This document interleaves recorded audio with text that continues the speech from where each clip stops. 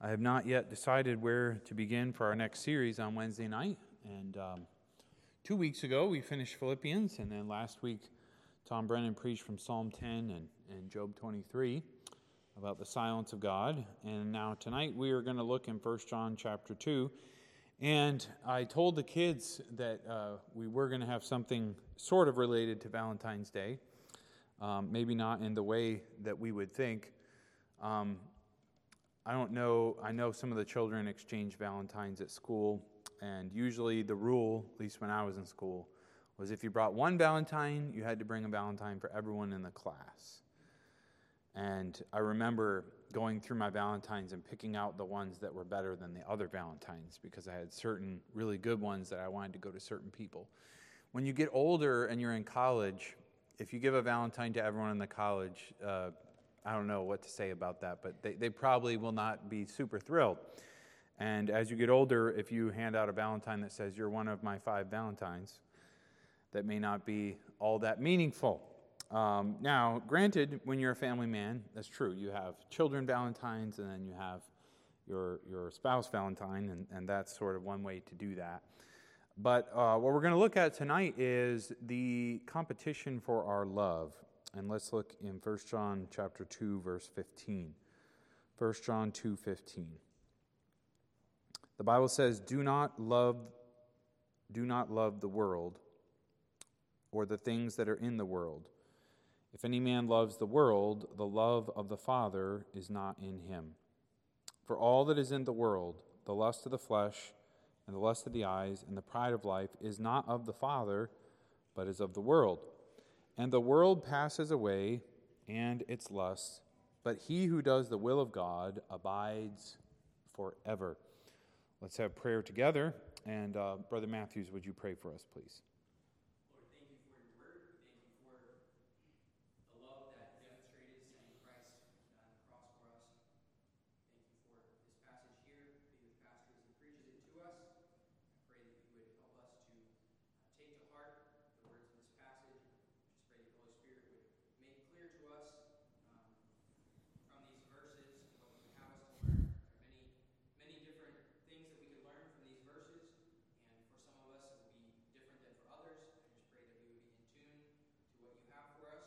You give Pastor John clarity as he teaches and preaches. In Jesus' name I pray. Amen. Amen. All right, well, as we get looking at 1 John chapter 2, we are told about loving the world. Do not love the world. Now, it sounds as if in the verse that there is a love of the world, and then there is a different love that is mentioned in the same verse.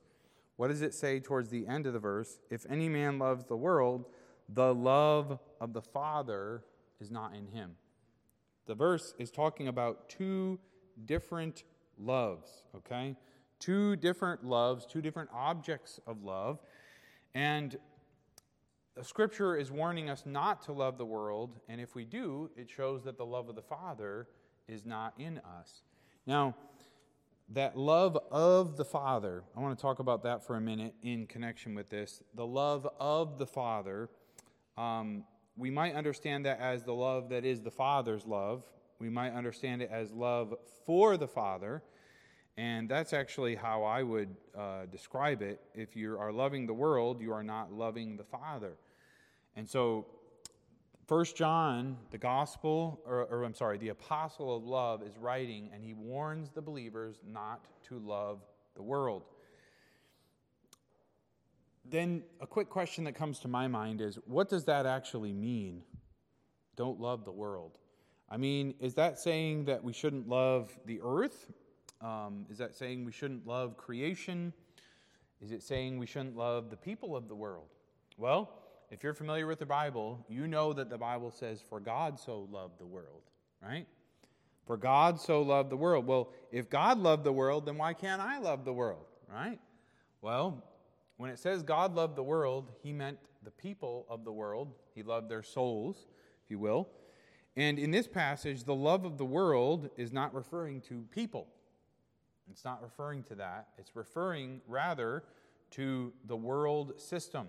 If we keep reading past verse 15, it goes on to describe what is meant by the world, right? Verse 16 tells us, "For all that is in the world, the lust of the flesh, the lust of the eyes, and the pride of life."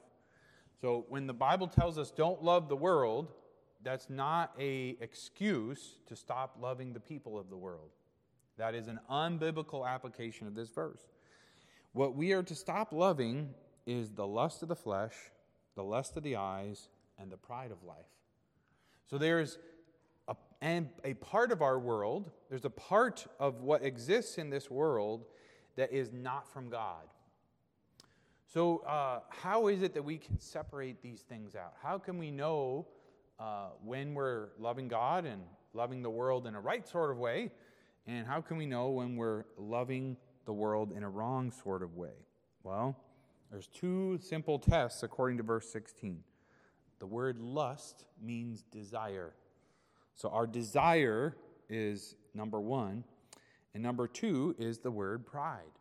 Our desires and our pride will show us if our love is towards God or if our love is towards the world.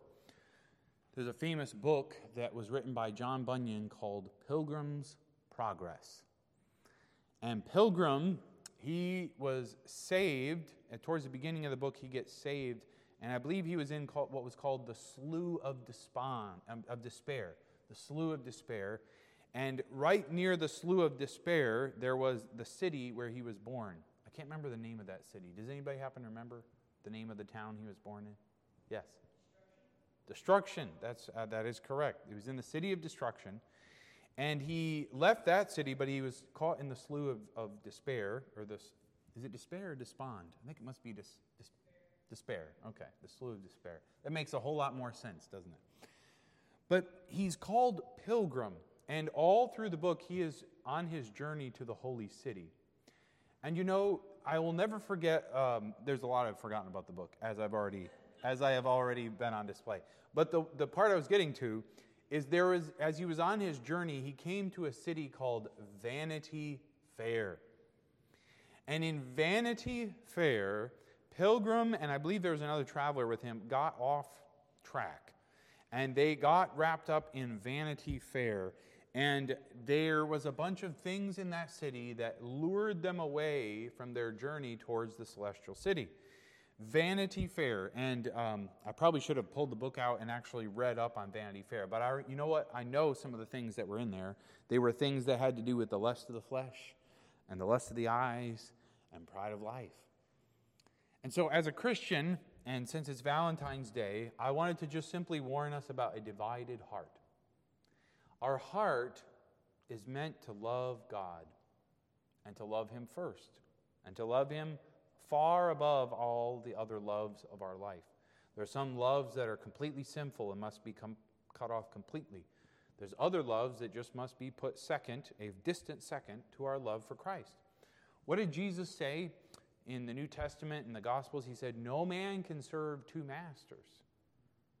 For either he will hate the one and love the other, or he will hold to the one and despise the other." And then he said, "You cannot serve God and money."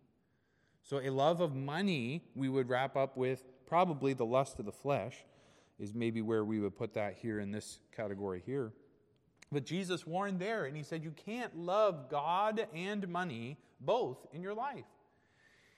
You cannot love the things of this world and also say, "I love God." And this pilgrim mindset keeps its eye on the Lord and on the final destination for the Christian, and it helps purge our hearts of a love for the world. John goes on to remind us why we don't want to love the world. Now, before we get into verse 17, let me just say that sometimes there are young teenagers, which I might quickly add that I was a young teenager one time, who sometimes get what their parents will call puppy love. And it is an attraction, an infatuation, a fling, I don't know what other words we might use, but they think that they're deeply in love with someone, and an adult will come along and will warn them and will say, "This is not a good idea because this guy is a fly-by-night guy. And fly-by-night has this idea that they come in one night and then they're out of town the next night. In other words, they move on. They don't hang around. When you're looking for someone to settle down with, you want to find someone that will be faithful and committed and in it for the long term. Well, the problem sometimes is people will love someone that is what the Bible would refer to as passing away. Now, we all know that we are all going to pass away eventually, right? But here, we're warned about loving this world because the world passes away. It will fade away. It will disappear. Let me ask you a quick question. Have you ever had a chance, I hope before too long in your life, you get a chance to talk with someone who's about to die? You say, well, that doesn't sound like a very kind thing to say, Pastor. If you talk to someone who is close to dying, they have a very unique perspective on life. And one of the things about someone who's about to die is they can see some of the things that didn't matter in this life. They can see some of the things that people get all wrapped up into, and at the end of life they say, that really was not something I should have given my heart over to.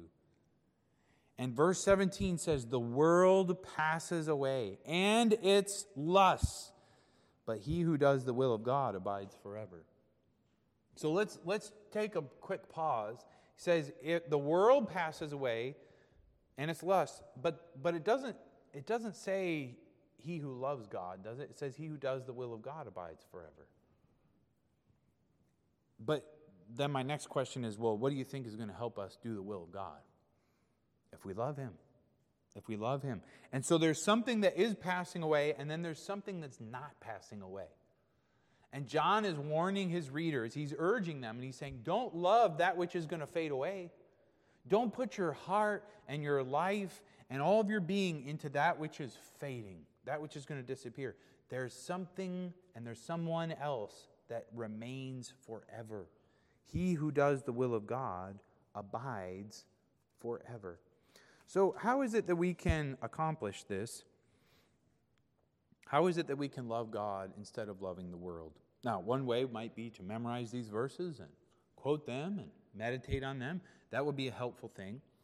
But I don't know if you've experienced this, but love sometimes can change quickly, and sometimes it can change slowly.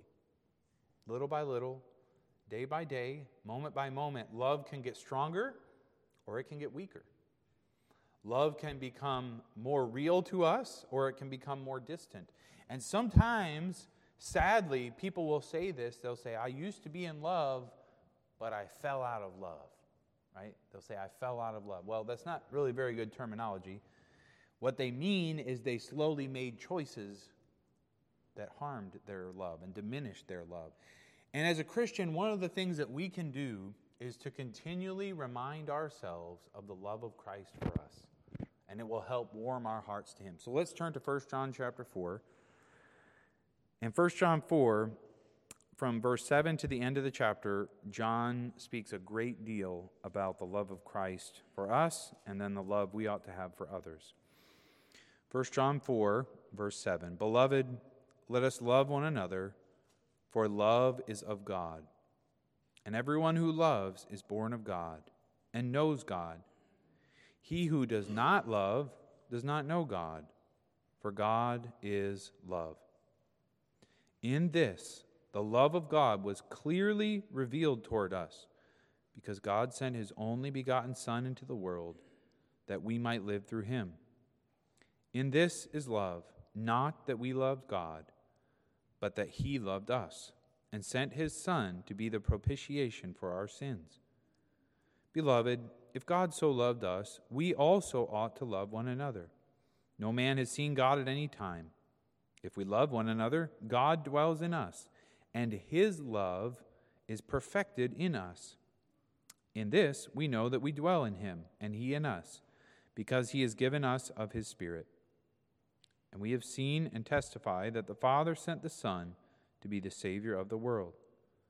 Whoever confesses that Jesus is the Son of God, God dwells in him, and he in God. And we have known and believed the love that God has for us. God is love, and he who dwells in love dwells in God, and God in him. In this our love is made perfect, that we may have boldness in the day of judgment. Because as he is, so are we in this world. There is no fear in love, but perfect love casts out fear, because fear has torment. He who fears is not made perfect in love. We love him because he first loved us. We'll stop there at verse 19. The Bible says that we love him because he first loved us. It says, this is how we know the love of God. It was clearly revealed in that God sent his Son for us. So if we are to not love the world, the best way to not love the world is to have a deep love for Jesus. And, our ultimate goal as Christians is not to stare at the world and say, I will not love the world. I will not love the world, right? That's not our ultimate goal. Our ultimate goal is to turn our back on the lust of the flesh, the lust of the eyes, and the pride of life, and look towards Jesus, and look to him and say, I love you, Jesus.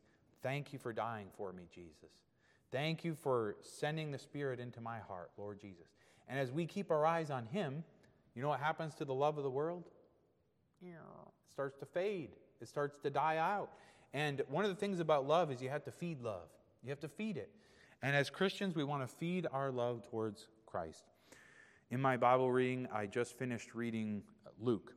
And Luke 23 records the crucifixion, records the thief on the cross, and records the final words of Christ. And, one of the things that I observed this time as I read through the crucifixion is that when Jesus was carrying the cross, he looked toward the women that were around him, and they were crying.